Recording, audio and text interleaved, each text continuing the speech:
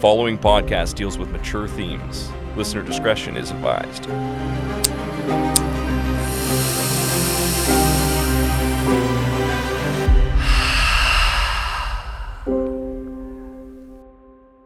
If you have any information that can help bring Kandice home, please come forward to police, or you can remain anonymous by reporting to Crime Stoppers.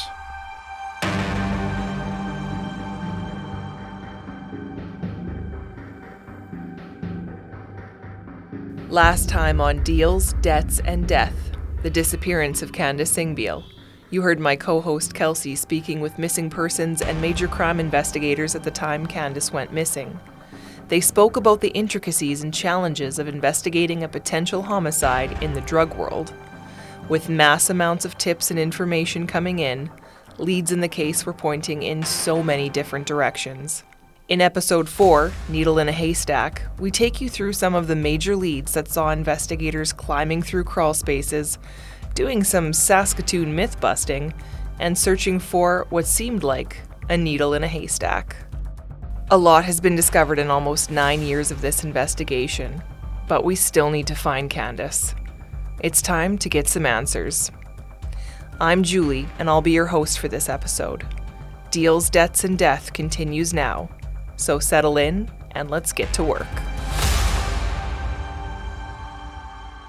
Just for mechanical advantage. Oh, yeah, boy, I'm starting to remember this now. Detective Staff Sergeant Doug McNeil is transported back in time as he enters the run-down apartment building in downtown Saskatoon, the last known location of Kandice Singhbiel. He was a detective sergeant in major crime with the Saskatoon Police Service 8 years ago when Kandice disappeared. Today, Doug is head of the interpersonal conflict section that oversees the serious assault unit, the missing person unit, the hate crime unit, and victim services. His career at SPS has led Doug away from Kandice's case, but in his new role as staff sergeant, he's back on the file and excited about the work ahead. He's also very proud of the investigative work that was completed almost 9 years ago. On this day, Doug is giving myself and my co-host Kelsey a tour of 228 3rd Avenue South, the Travelers Block, a historic 2-story building dating back to 1912. But as we approach it, we can't help but notice the spaces and alleys around this dingy relic. Behind it is an addition to the building connected only by a small second-floor catwalk. The alley it creates is half the width of a normal alley, making it a very private spot for those who seek the shadows. Exhaust fans from nearby restaurants blow strong odors of deep-fried food. Remnants of foil confetti litter the pavement from a nearby nightclub tucked discreetly to the side. Recycling, grease, and garbage dumpsters emitting their own unique smells line the alley that sees constant vehicle and pedestrian traffic. This is our downtown. This is where people that have addictions, that have, are struggling with having some type of consistency in their life, they're congregating here right now because there's many services for those people that are here, and that's it's both a blessing and a curse. I mean, there are services that these people are taking advantage of, and using as required. The offset of that is there's also nooks and crannies and a means to sometimes find a warm place to stay, and Travelers Block is a classic example. Once you're inside the building, there's a few places to hide in there, and you can spend a night, you can stay warm. Banks with their foyers or their vestibules. Yeah. It's and just such a mix, like this alley I've seen use needles in here lots before, and I'm sure you as an officer have seen other things, and then a Range Rover pulls out, so it's just a mix of everyone. There's a law office down that alley, and I know exactly where that Range Rover came from. I didn't see who was driving it, but I know there's affluence down here, but you're right. I mean, you nailed it. It is a mix of everything. Walking in this building initially is like I am blasted with smells and sights and things that just kind of sights that I would say the typical person isn't exposed to. So how would you describe the physical aspects of this building walking in? It hits you right away, and just like you said, this is going back to the beginning of Saskatoon. This is pre Electricity you can see in the walls. You can see holes through the walls where electricity lights are added afterwards. You look at the railings inside, how authentically, like this is solid wood, this is very old. And I would be comfortable in saying that these are original. I'm sure the carpets aren't, but I mean the carpets, buildings like this have their own story. I mean that's the interesting thing about it is something this big downtown in Saskatoon, it's a residence for many, and it's, hi there. The flow of people is constant in the building as Doug leads Kelsey and I on the tour. Most people offer a quick hello in passing. There's probably many stories to be told here, but one building or one story, specific to this story, and as a good example is when I contacted the building manager today to say, we wanted to come down here, actually be inside the building, and I told him why. He knew exactly what file it was. He was very much aware of it. So this is very much, this building has that story attached to it. How does it smell to you? Well, it has that old, almost like your grandma's basement kind of smell. You know what I mean by that, where there's a mustiness to it. Stale. It has that smell of like anything but new. I mean, you go into a new house, you smell a new house, you know that smell. This is everything that's opposite of that. All the smells. All the smells that a new place doesn't have. Yes. Yeah, like you smell the restaurants surrounding the area. Yeah. And it feels very hot the old in here carpet. today. Feels very warm and sticky and almost uncomfortable. Yeah. The interesting thing is I haven't been in here since 2015. That's 8 years ago. I'd spent a lot of time in here, but coming back immediately, just smelling it, it takes me back to what was going through my mind, what I was focusing on, who I wanted to see, what tasks I had every time I came here, whether it was with Neil or with Chris or with Kim and Missing Persons. There was always just being here and smelling it and seeing just the authenticity of how old this place is. It's a flashback. It hits me pretty hard. The units are small with no bathrooms. Those are communal. Renting a suite will run you about $500 a month, something Kandice could not afford. She and her boyfriend had been couch surfing here with some other people. As we head up the stairs, you look at the paint, you look at how things have peeled over the years, all the scuff marks. Everyone has a story, I'm sure. But this general area here, one of the rooms that we focused on first is down this way here. You can see the mouse traps outside the doors. Could you feel right here where my foot actually, almost felt like my foot was going through right here. Just a very old building.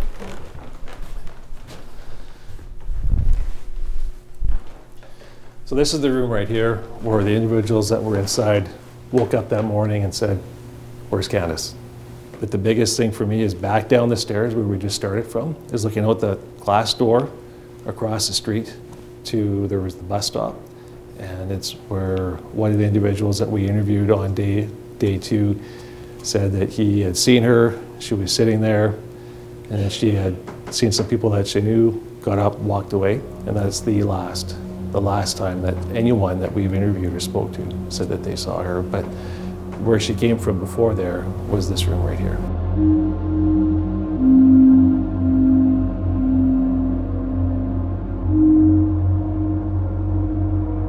Another area of the traveler's block that Kandice found refuge in was a small closet-like space behind the main floor laundry room.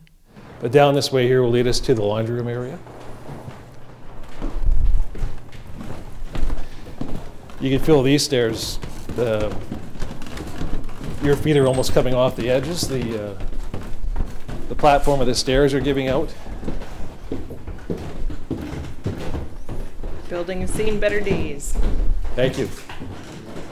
So this is the laundry room area here where we know that there was an interaction a night or two before she had gone missing. You can see this room here. If you recall the conversation before, there was a room off the laundry room, and the only way that people were getting access to it was believed to be through something over top of the door. And that's the door there. Although there is only one washer and dryer, this laundry room is much larger than your typical shared laundry in most apartments. The high ceilings, maybe 12 feet, still bear what looks like the original detailed crown molding. The walls are a pale yellow, and you can tell that years ago the concrete floor was painted gray. The transom that Doug described above the door to the small room is also very small. Kandice could have wiggled through it after being boosted up by another person to gain access. After Doug pulled the now unlocked door open, a curious resident behind us pokes his head in for a look as well. He's tall with long white hair and on this day is dressed in pajama pants and moccasins. He had held the door open for us to enter the laundry room and patiently waited throughout some of our conversation before firing up the noisy washing machine. He seems half interested in what we're doing as he leans against the machine, jiggling loose change you can hear in his pocket. So there were clothes inside this room when we came to go through the building and search. You could tell she was staying in here? We don't. There were clothes that were consistent with something that she may have worn, but we don't know. We can't say for sure that they were hers. Mm-hmm. But the door was almost nailed shut back then. It was hard to get open, but we had management get it open for us. But we believe that people were getting in. Someone may have gone through there and opened the door from the inside.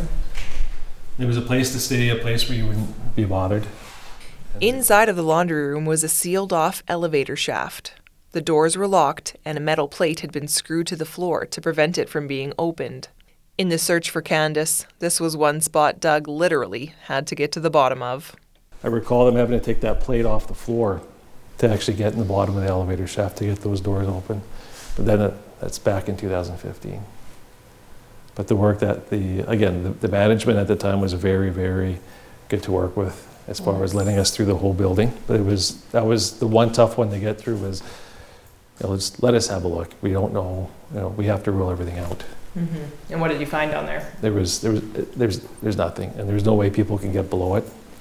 So It sounds like you left no rock unturned when you were going through this building anyway. You can't. It wasn't hard to do because again, the building manager at the time, he had access to the whole building.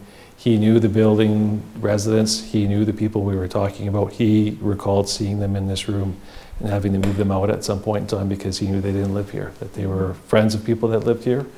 But he looked back in his records and he recalls who he believed to be Kandice and her boyfriend at the time and saying, look, you don't belong here, you gotta go. And it all matched up. The search of the traveler's block didn't produce any evidence that led investigators closer to finding Kandice, but a lot of tips were ruled out, including a bizarre one. Near the end of summer 2015, police received information that Kandice and her boyfriend had accessed tunnels below the streets of Saskatoon. Investigators were told that these tunnels could be accessed through the traveler's block, and that Kandice might still be down there. The first bit of information that we had, if there were tunnels, they said it was the door across from the laundry room, which is that door there. Here's the door here. You can see how I think that pane of glass is just barely holding on. I'm afraid to even touch it. This is the door that was described to be leading to the tunnels. Now the tunnels, we of course have to, any information that comes in, you have to corroborate it. You have to say whether, you have to look into it, you have to investigate it and decide whether it's relevant or not. There are no tunnels in the city, but it's the work that came afterwards to say, what we were aware of it, this is what we did, this is what we found out, this is why we don't believe that's the case, but these are the steps that were taken. And it all started here. This door here was screwed shut from the outside. So we had to get the building managers to unscrew all the screws. I think I have a flashlight on my phone. Yeah, what are we seeing? Like, this is a tiny old, very beat up door. Very, very old beat up door that leads to underground of this building. The brittle antique door looked as though it could fall off its hinges at any moment, with one small pane of glass balancing in the window frame, yet it was secured with a padlock. Through the window, by the light of Doug's cell phone flashlight, we were able to see inside of the space below the stairs that resembled something similar to a closet. There were exposed pipes on the walls leading down into a dark space at the back of the room. A loose board lay over what looked to be the entry to a crawl space. When you wrap your head around it and you actually get on the other side of that wall, it's literally open ground below the building where sewer lines or water lines or what have you that had been dug up or ran where you could get still some kind of access to, but there's no way a human body could get past it. Unfortunately, that is going through my head. Can a body get through this? Or can someone get a body through here? No, there's absolutely no way. Like, it's just, it can't happen. So you've climbed through there? I was through there. There were many days I went back to the office, especially leaving this building, where I was, in the days that we were going through everything and I was going through this, climbing into that back room I just showed you. This is where I got the dirtiest. You know, I think I went through a couple pairs of pants that summer where we were looking every nook and cranny where we could. But yeah, it's just, you know, it doesn't matter what you're wearing. You got to get your job done, and I would come back. And it was June, and it was hot. Like, I remember June 2015, it was beautiful, which was good because we spent a lot of our time in the alleys and in the surrounding area, which we can go out to right away when we're done here. But And you never did find any tunnels, hey? there were no tunnels, but there's some good stories that came of that. Investigators even went as far as the City of Saskatoon archives to fact-check the long-believed local myth that there are tunnels below Saskatoon's downtown core. As it turns out, there are no tunnels, but old underground easements on the side of buildings below the sidewalks. Still, no Kandice. As we head back outside, we're reacquainted with the sights and smells of the alley. So now we're below the catwalk. We are below the catwalk. This is an alleyway. Again, as I mentioned before, oftentimes when we came back to the building, we were coming to locate people for further interviews. Sometimes we would find them inside the building. Sometimes we would find them here in the laundry room area or just outside here. To confirm that there were no tunnels downtown, we got inside this building, got into the basement, and realized that along this area here, what you don't see, but you see it when you're in the basement of this building, is it also has an encroachment that comes underneath the alleyway. And there's 3 of them as you walk down this way towards 3rd Avenue. Big, I would say they're probably at least 3 feet in diameter, but they're round doors that would lift up, and coal wagons used to come down this alley and drop coal into the basements. And this building had it, there's a few others that have it, but that just goes back to how old these buildings are. As intriguing as the thoughts of tunnels under the streets of Saskatoon are, that tip did not get investigators closer to finding Kandice. But something did happen at the Travelers Block. Something that would lead investigators down a whole new track. So standing here looking this way, this is the video where at some point in the night we had seen someone walking out with a sheet over their shoulder and throwing something into one of these bins. This is where that happened.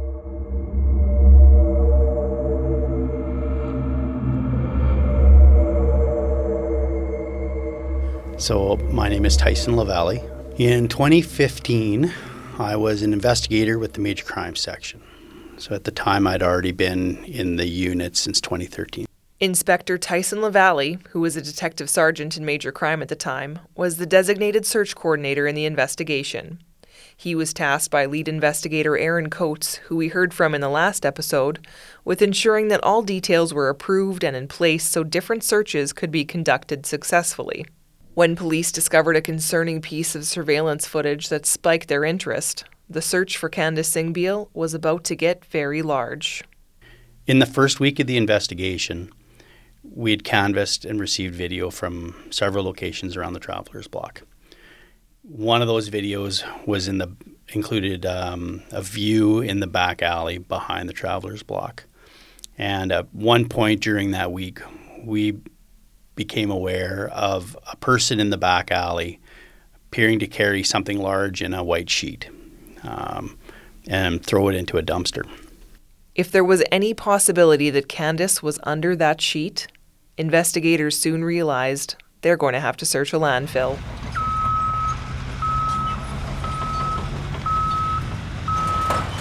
Yeah, just kind of describe when that picture was taken, what it was like that day. That day it was a sunny, hot day.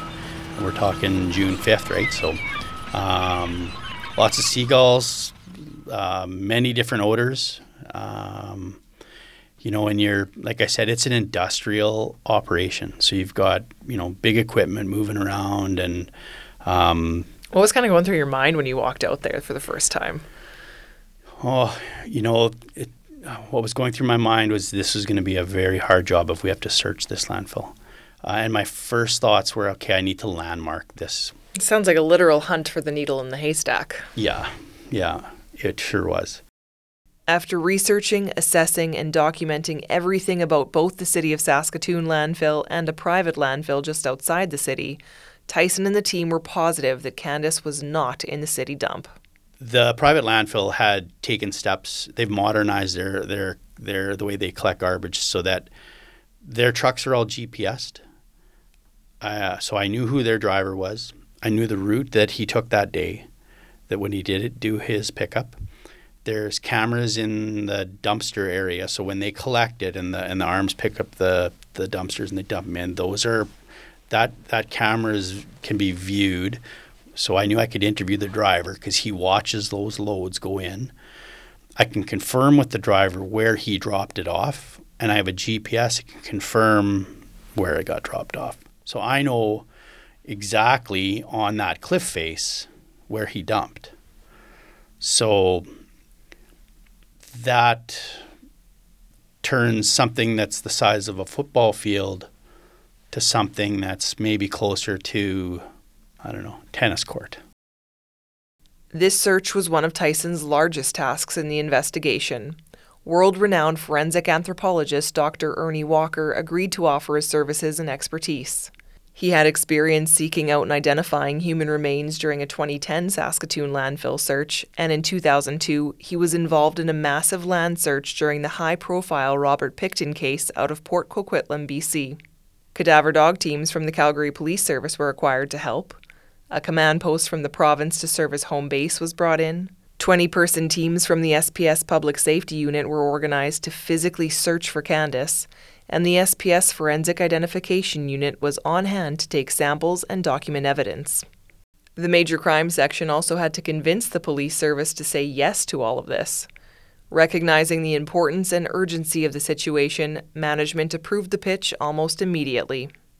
So in those 15 days, we were able to coordinate multiple agencies, some from out of province, get resources we need, liaise and have our legal team work with this private company to establish what this looks like, and put all these resources together for a location that we could search. So as a coordinator in that time, that sounds like a very fast period of time to do a ton of work.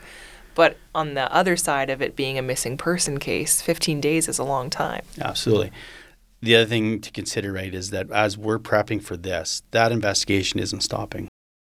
At the same time, other major searches were underway. As you heard in the previous episode, the river and its banks were being scoured by the air support and public safety units. Working against the clock, there were no breaks for officers. Tyson recalls being very grateful for how organized and professional staff at the landfill were to work with.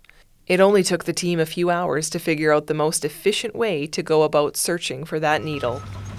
So the operator would take his excavator, move it down, and basically run a string of garbage 10 feet wide, 2 feet deep, for like 50 feet. So sort of spread it out. Yeah, well, and really it was just a row because it was only 10 feet across. So that allowed, what we realized, if we do that, then we can run the dog on either side and over, and it's not a big span. It was safer for the dog, it was safer for the handler.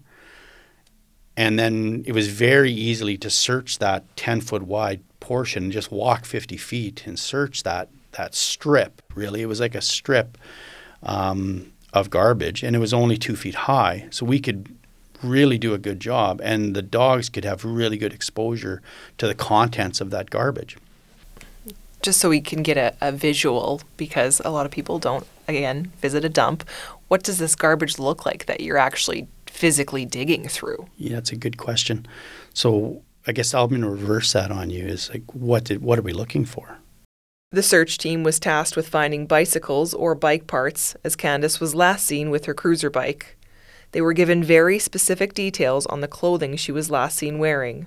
Dr. Ernie Walker then explained to the team what finding a month-old body might be like in the early summer heat. At the end of the day, what they may find is remains of Kandice, and we have to also consider, allow them the time to mentally prepare for what they're about to do, because it's an incredibly hard job to start with in a location that's incredibly challenging. Lots to consider. Lots to consider. So yeah, we had prepped them for what they may find, and it could be anything from body fat to coagulated blood or dried blood to they were given a description of different types of maggots that would as your body decomposes. So you may want to, if you see an area where maggots are coming from that's going to be something that you're going to want to investigate further. So it's a lot more than just looking for a body. No, it's right down to a piece of something, a piece of blood, a piece of hair. Yeah. Right? Anything. In 3 days, the team combed through 184,000 cubic feet of material. They located 5 bicycles, animal carcasses in various stages of decomposition, and plenty of maggots, but no Kandice. Their efforts weren't for nothing. Tyson says the team did outstanding work, and when he had to face Kandice's mom, Pauline, to deliver the news, he was proud to say with 100% confidence that Kandice was not in the landfill, another lead that could be crossed off the list. Thankfully, the list of leads and incoming information in this case is not sparse. The next large-scale investigative approach Tyson faced happened 6 years later while heading up the missing person task force. Not much was consistent in Kandice's life, but her social media activity definitely was. Her Facebook account became a treasure trove of information for investigators.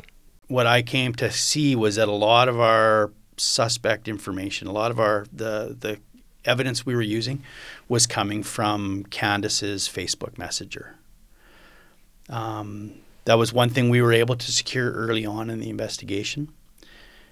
And in doing so, it helped the investigation. It led us to a lot of leads, or if tips did come in, we were able to use that as to gather evidence, because she had a very large library of conversations on her Facebook Messenger. And contacts. And conversations going back years. Police came across one of those conversations when they were actually investigating someone else involved in a completely separate crime. And in that case, a warrant was written and his cell phone was seized. And it's a thing called a Celebrate. It's a manufacturer. It's a out-of-the-box software that takes your phone and it breaks it into a report. Here's all your text messages. Here's your pictures. It's a tool.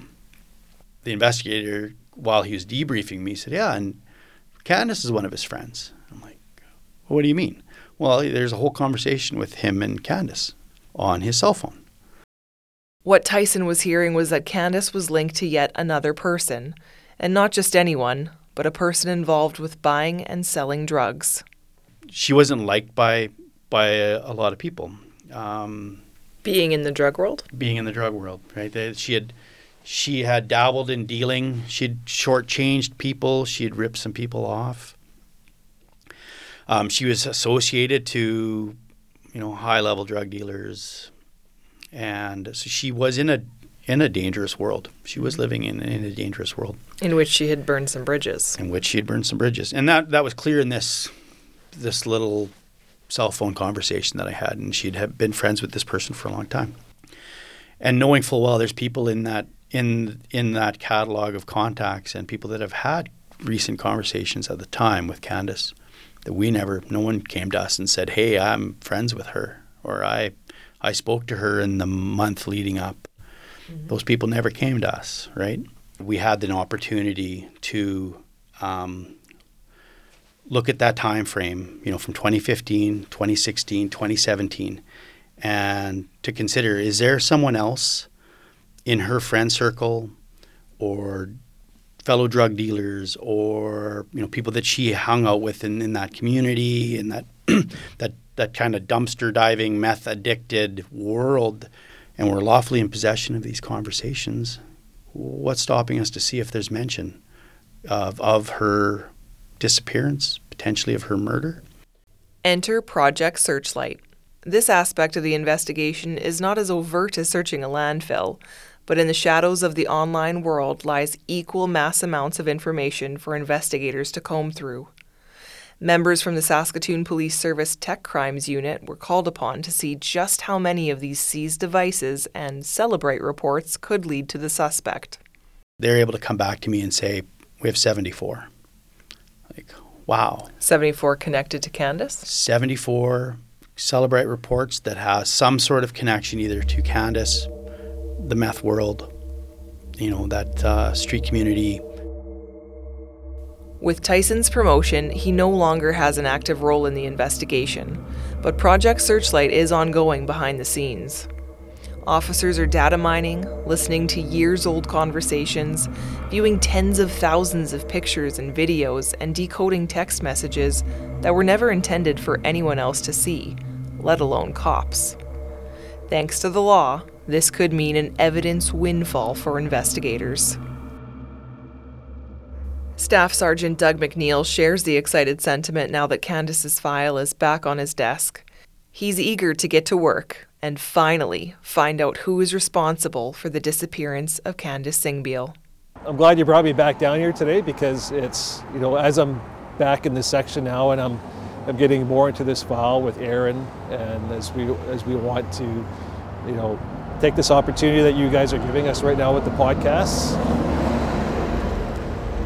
to reach out to people again, and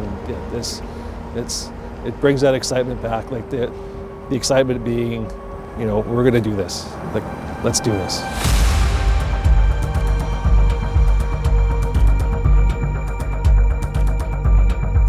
Coming up in episode 5, we've recapped what nearly 9 years of an investigation encompasses.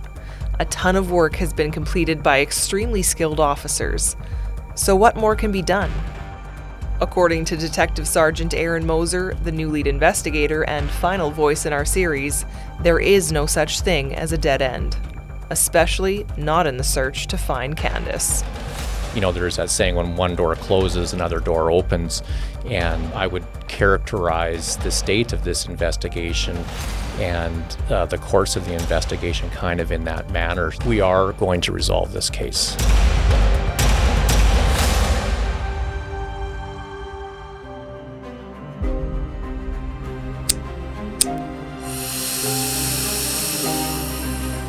That's next time on Deals, Debts, and Death.